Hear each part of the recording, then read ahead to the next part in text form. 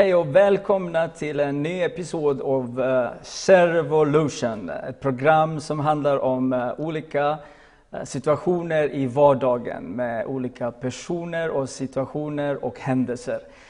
Idag så har jag Björn Fredriksson med mig och välkommen. Tack så mycket. Du är pastor och föreståndare i Salemkyrkan i Vargön. Ja. Och du är gift och 2 tonåringar. Och en härlig gudstjänare. Och det passar perfekt i just den här program, Servolution, att vi pratar ju om att gå ut och tjäna Herren med glädjen.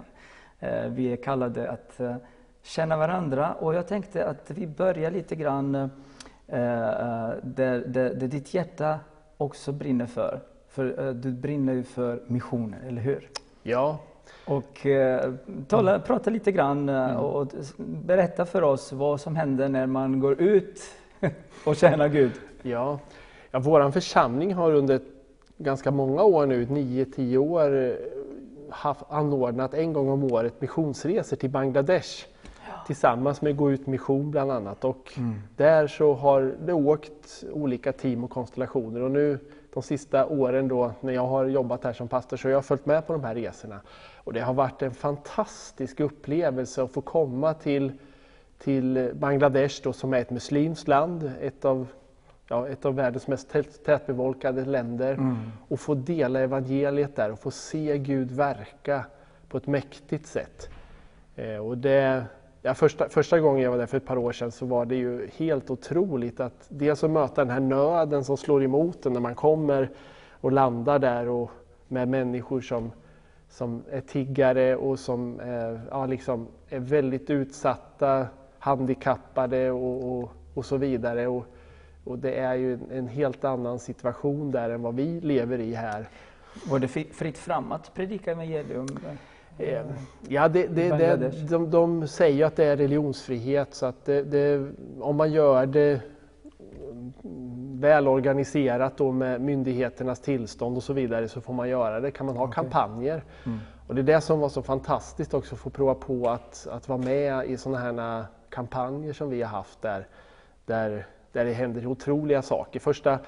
Första kampanjen jag var med på då, så fick jag ju predika i ett möte där, och då var det var jättemycket folk framför mig, och jag predikade på engelska, och sen när det var dags för inbjudan så var det massor med folk som ville ta emot Jesus och gav liksom gensvar på inbjudan. Och efteråt då, när vi räknade de här inbjudningskorten, var det 617 stycken som hade då svarat att de ville ta emot Jesus. Och det kunde vara både färre och fler i de andra mötena, men det var liksom, för mig var det helt fantastiskt. Jag hade ju svårt att somna sen på kvällen. Jag var det bara koka inne, men jag kände bara det här borde man göra mera. Ja, exakt. Och sen då, och så har det varit varje gång jag har predikat på mötena. Förra gången så min kompis Johan, han fick nästan inte sova på natten. För jag var så full av det bubbla inom mig, liksom, vilken möjlighet vi har att få berätta om Jesus. Och på den kampanjen så hände det också helt otroliga saker. En man som hade kommit dit lam då, jag tror de hade burit dit honom då, han gick omkring där liksom efteråt. Gud helade honom under kampanjmötet, och han gick omkring efteråt bland alla andra, och det var ju helt otroligt. Och sen var det en annan kvinna som kom dit blind, enligt vad tolken sa, så som jag bad för med hand på läggning då, och efteråt så såg hon klart, liksom såg bra omkring sig. Ja, det var mäktigt att få vara med om sådana saker, hur Gud grep in, och de här människorna också som har det så tufft, man känner ju sån nöd och kärlek till dem, och att Gud då griper in och hjälper dem på det sättet. Men jag tänker just på, folk tittar gärna på mirakler, och stora mirakler. Men egentligen det du sa, du kunde inte ens nästan sova på nätterna. Nej. För det största mirakel, det är ju när folk blir frälsta, eller hur? Ja, men det är och 617, då bubblar det inom det, och bara wow! Det står i Bibeln att om bara en kommer till tro så är det en stor fest i himlen. Och 617 på ett möte. Ja. Då man måste vara glad, eller hur? Ja, det bara bubblar inombords. Ja, det för mig i alla fall så var det väldigt stort. Så det är inte svårt att åka tillbaka till en sån kampanj när det är så på varje möte, att det blir en sån utveckling. Ja, helt otroligt verkligen. Och det är just detta som Gud gör det så fantastiskt bra. Att man talar ut budskapet och så blir folk frälsta. Och så säger också Jesus, men okej, då får de bli lite helade också. Ja, eller hur? precis. Man får det på köpet också. Ja. När man ändå är i farten. Ja. Och vi har pratat just om att tjäna varandra i kärlek. Det är just det här kallelsen som vi alla har fått. Ja. Vi går ut och tjäna. Berätta för människorna att Jesus älskar dem. Ja. Jesus vill frälsa dem. Och ibland så undrar vi, varför händer det så lite i Sverige? Ja, men det kan man fundera. Men jag tror att det kanske börjar hända en del i Sverige nu. Ja, precis. Vi har ju varit ute nu ett antal år, jag och några andra. Och det är väl många som gör det, men jag har i alla fall varit ute i team och evangeliserat på nyandlighetsmässor, new age-mässor på olika ställen. Och det har varit fantastiskt att se hur Gud möter människor även i de sammanhangen och gör helt otroliga saker. Jag tänker nu på det som hände för ett år sedan ungefär. Vi var på en sån här mässa och jag hade förmånen att få hålla en liten undervisning där, ett seminarium i ett litet rum. På New Age-mässan? Ja, på New Age-mässan. Och bara det är ju lite häftigt att vi får göra det. Absolut. Och vi berättade om vad Gud kan göra, liksom en god Gud och hans möjligheter. Och vi vittnade om hur Gud hade gripit in i våra liv och hur vi hade fått se helanden och så vidare. Och man såg hur människor satt där och var så mottagliga. Och sen lyssnade vi in kunskapens ord och försökte se vad Gud ville göra. Och så delade vi det i den här gruppen av människor. Jag skulle tro att det var ungefär, vad vi räknat till, 16 stycken då som kom dit som inte var troende. Och så var vi några i teamet då som var med och betjänade. Och det var ganska litet rum, så det var precis fullt i rummet. Men där i den här atmosfären så verkade Gud starkt. Och jag såg ju på en kvinna, hon satt längst fram och hon bara satt där och tog in allting. Det märkte man på henne. Och när vi nog kom fram till det här läget när vi skulle be för människor så hade vi hört att det var någon som hade problem med knät. Och då var det en man som sa, jag har problem med mitt knä, och han berättade att han var pingisspelare, hade spelat landskamp mot Stellan Bengtsson tydligen. Han kom från ett annat land då.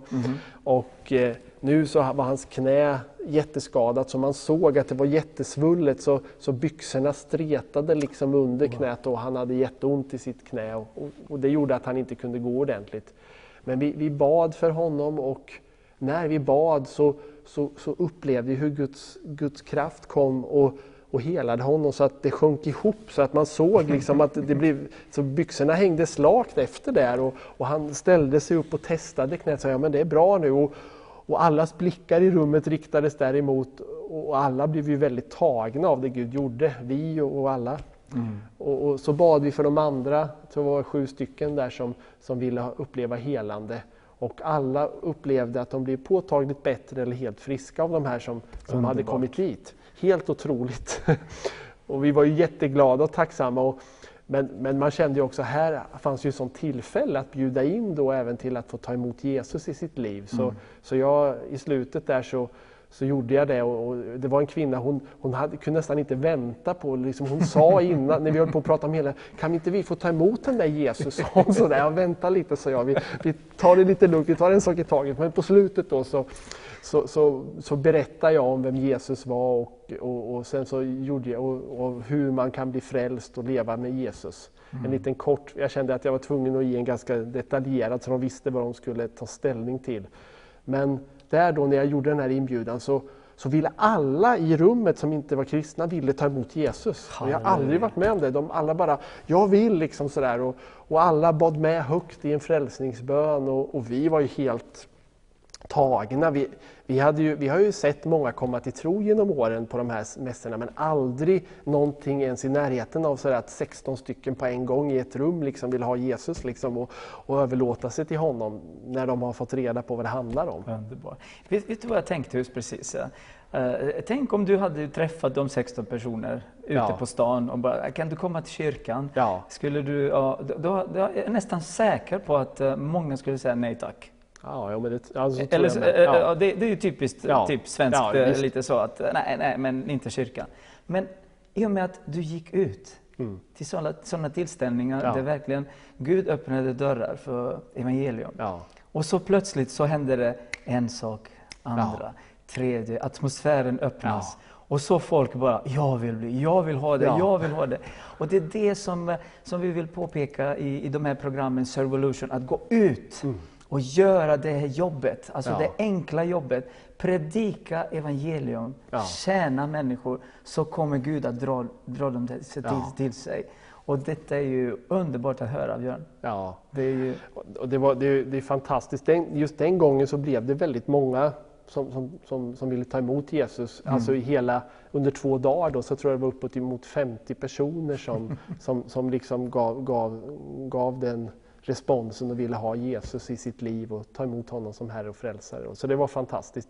Men ibland har det varit lite tuffare. Någon gång så var jag lite... det som är så fantastiskt när man är på de här tillställningarna, det är att vi brukar betjäna människor då. Man får ju liksom på något sätt beskriva det vi gör på ett lite annat sätt. Så vi brukar erbjuda New Testament healing, som vi kallar det då. Just det, men man ska vara lite smart också. Ja, med Jesus då som hela.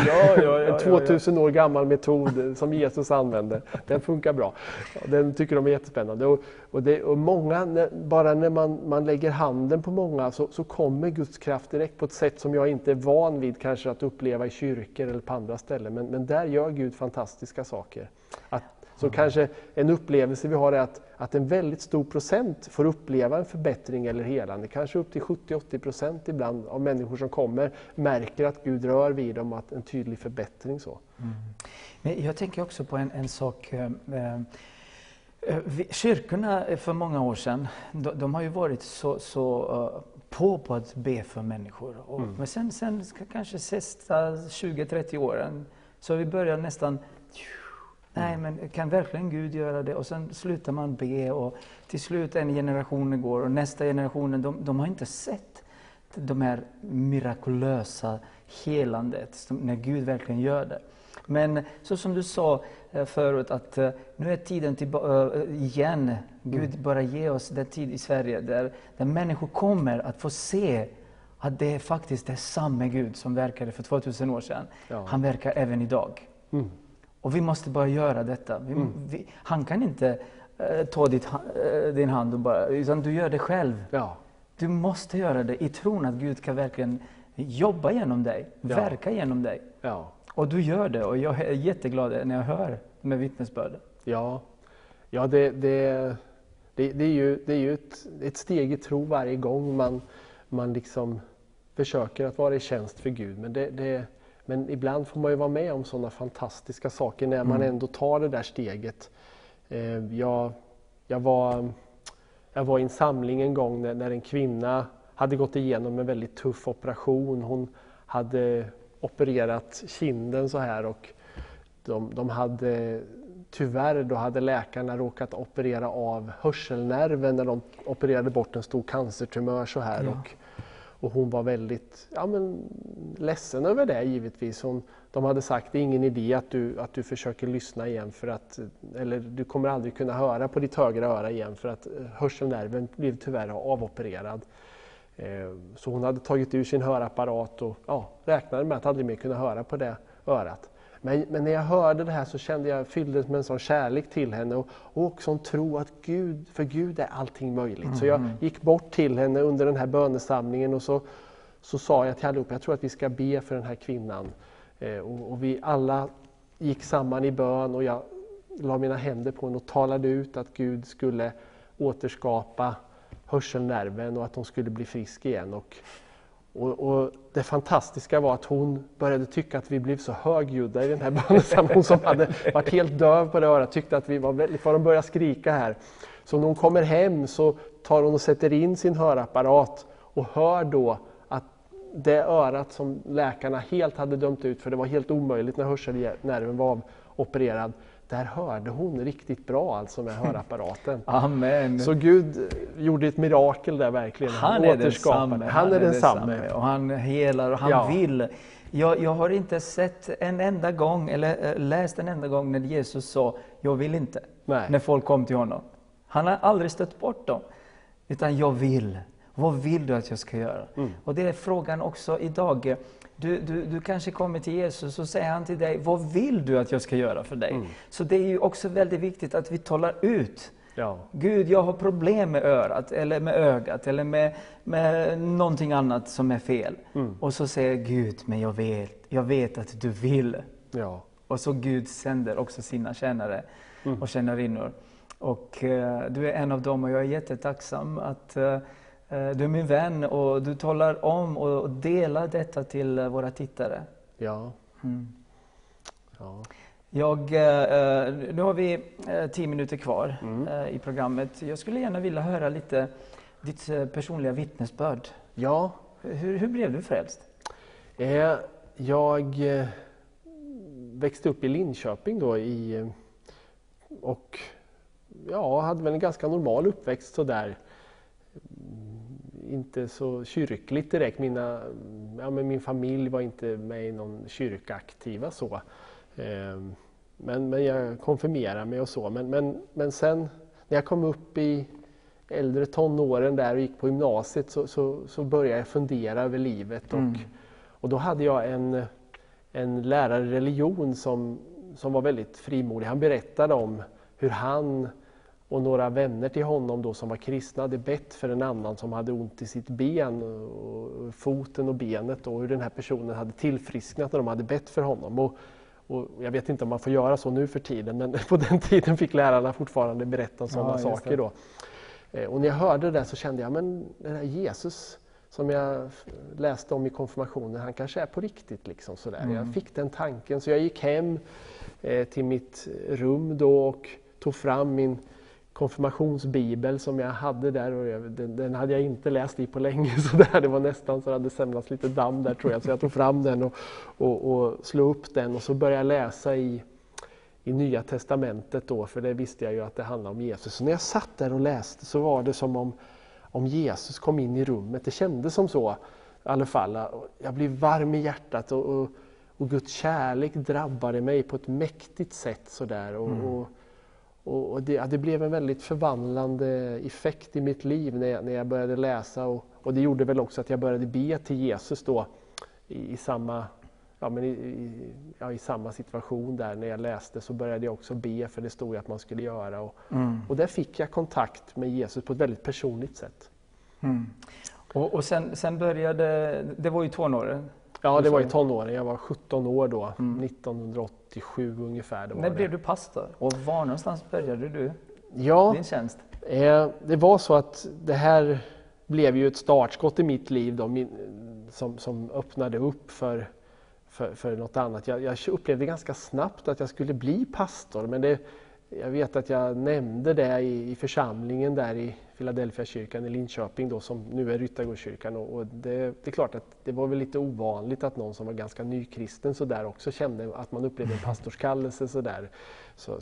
Men det kände jag nog ganska snart att jag skulle tjäna Gud på heltid så där. Så jag ändrade bana i livet och började jobba som ungdomsledare då först i Elimkyrkan i Kisa ett par år.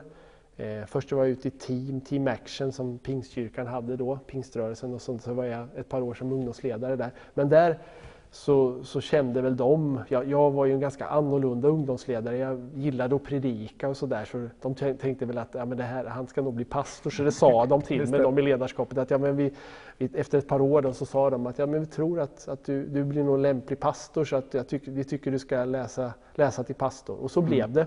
Så jag gick på Örebro Missionsskola i 4 år då, 92 till 96 då. Och sen började jag jobba i Uppsala i Korskyrkan som pastor. Först var jag sommarpastor och sen så kallade de mig som pastor och föreståndare så småningom. Så jobbade jag där i 10,5 år. Ganska ung också för att komma till en sån stor stad. Då, så det var en fantastisk tid där många människor kom till tro och församlingen växte väldigt mycket under den tiden där. Så det var mycket studenter som var med Uppsala, och så, precis. i Uppsala. Studentstaden, ja. Och nu är du pastor och föreståndare i Salem, kyrkan i Vargön. Ja. När kom du hit? För 3 år sedan kom jag hit. 3 år sedan. Ungefär nu. Och ja, det har varit en jättehärlig tid här också, få vara med. Och det här är en församling som liksom har jobbat, som har liksom funnits med under lång tid i en stark förnyelse. Det är den här församlingen som kan man säga nästan introducerade New Wine till Sverige då, som har betytt mycket för många. Man bjöd in engelska, anglikanska präster som kom hit och liksom med andens liv och det blev en väldigt stark förändring i den här församlingen för länge. Nu är det väl i slutet av 90-talet som det började då, men sen har det pågått och att få komma in i ett sånt skede då är ju väldigt spännande också för mig som längtar efter att Guds ande ska röra sig och att Gud ska göra mycket. Så det känns jätteroligt att få vara pastor här. Och du nämnde ju lite början på New Wine och så, men också Vargön är väldigt känd på grund av någonting annat också.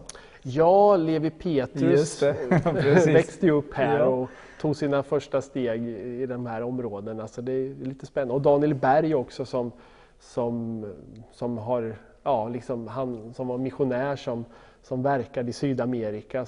Det är miljontals människor i de rörelserna idag som har kommit utifrån det arbetet som han och Wingren startade. Så med andra ord så nu sitter vi här i en stad som heter Vargön, där Levi Petrus verkligen välsignade Sverige, om man säger så, Norden, och så Daniel Berg med miljontals människor. Så vi sitter ju i en stad där det finns någonting, det är andligt. Ja. Vi känner att på något sätt så Gud går tillbaka till rötterna och bara säger okej, det har varit någonting som jag har utvalt, några människor. Nu ska jag välja några andra och därifrån också så går det ut. Ja. Och så Vision Sverige, vi sitter här idag och vi tror på att Gud är inte slut. Han har inte glömt dig. Han har inte glömt Sverige, utan han tog oss tid till den här platsen. Att vi ska sända de här programmen härifrån som går ut till Sverige, Norge, Skandinavien och välsigna dig. Och jag är jätteglad att vi sitter här just med dig. Björn, vi har bara några minuter kvar. Skulle du vilja bara be till människor idag om att ta ut det här steget in i missionen, i trosteget, att börja tjäna andra och betjäna andra. Och så kommer Gud att bekräfta, för han är ingen lögnare, utan han kommer göra det. Ja, det vill jag gärna göra. Absolut. Ja, Gud, vi ber om din välsignelse över oss allihopa. Tack, Jesus. Hjälp oss, Gud, att få förlösas in i det du har tänkt. Du har underbara planer för oss var och en, och vi ber att vi ska få bli förlösta in i det. Att du ska fylla oss med din ande, med din kärlek, kraft och glädje. Och att vi ska få ta trosteg och gå in i det du har tänkt. Och vittna om dig, betjäna människor i andliga gåvor. Få vara med och sprida evangeliet om dig och din kärlek på olika sätt. Ge oss kraft och inspiration till det. Och jag ber för alla som lyssnar och ser på det här programmet nu. Var med oss allihopa. Låt oss få vara dina vittnen och få verkligen på ett underbart sätt vara med och se en stark våg av förnyelse och av en andlig folkväckelse växa fram i det här landet genom att du använder oss. Och runt om i världen. Sänd ut oss, Gud, och låt oss få göra skillnad verkligen i den här världen med din nåd och kraft. Amen. Amen. När du bad så tänkte jag på att sänd ut oss, Gud. Ja. Gud sände dig till New Age-mässa. Ja. Jag ska bara kort berätta, det fanns en kille, han finns fortfarande.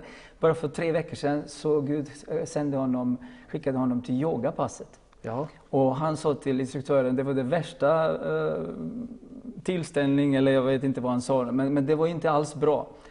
Varför då? För du talar ju om sån här dödsängel, jag upphöjer en levande Gud. Och detta gjorde så att instruktören gick hem, började gråta och upplevde Guds nåd. och så blev frälst till slut. Vad härligt. Så Gud sände honom på yogapasset för att han hade en plan för instruktörer.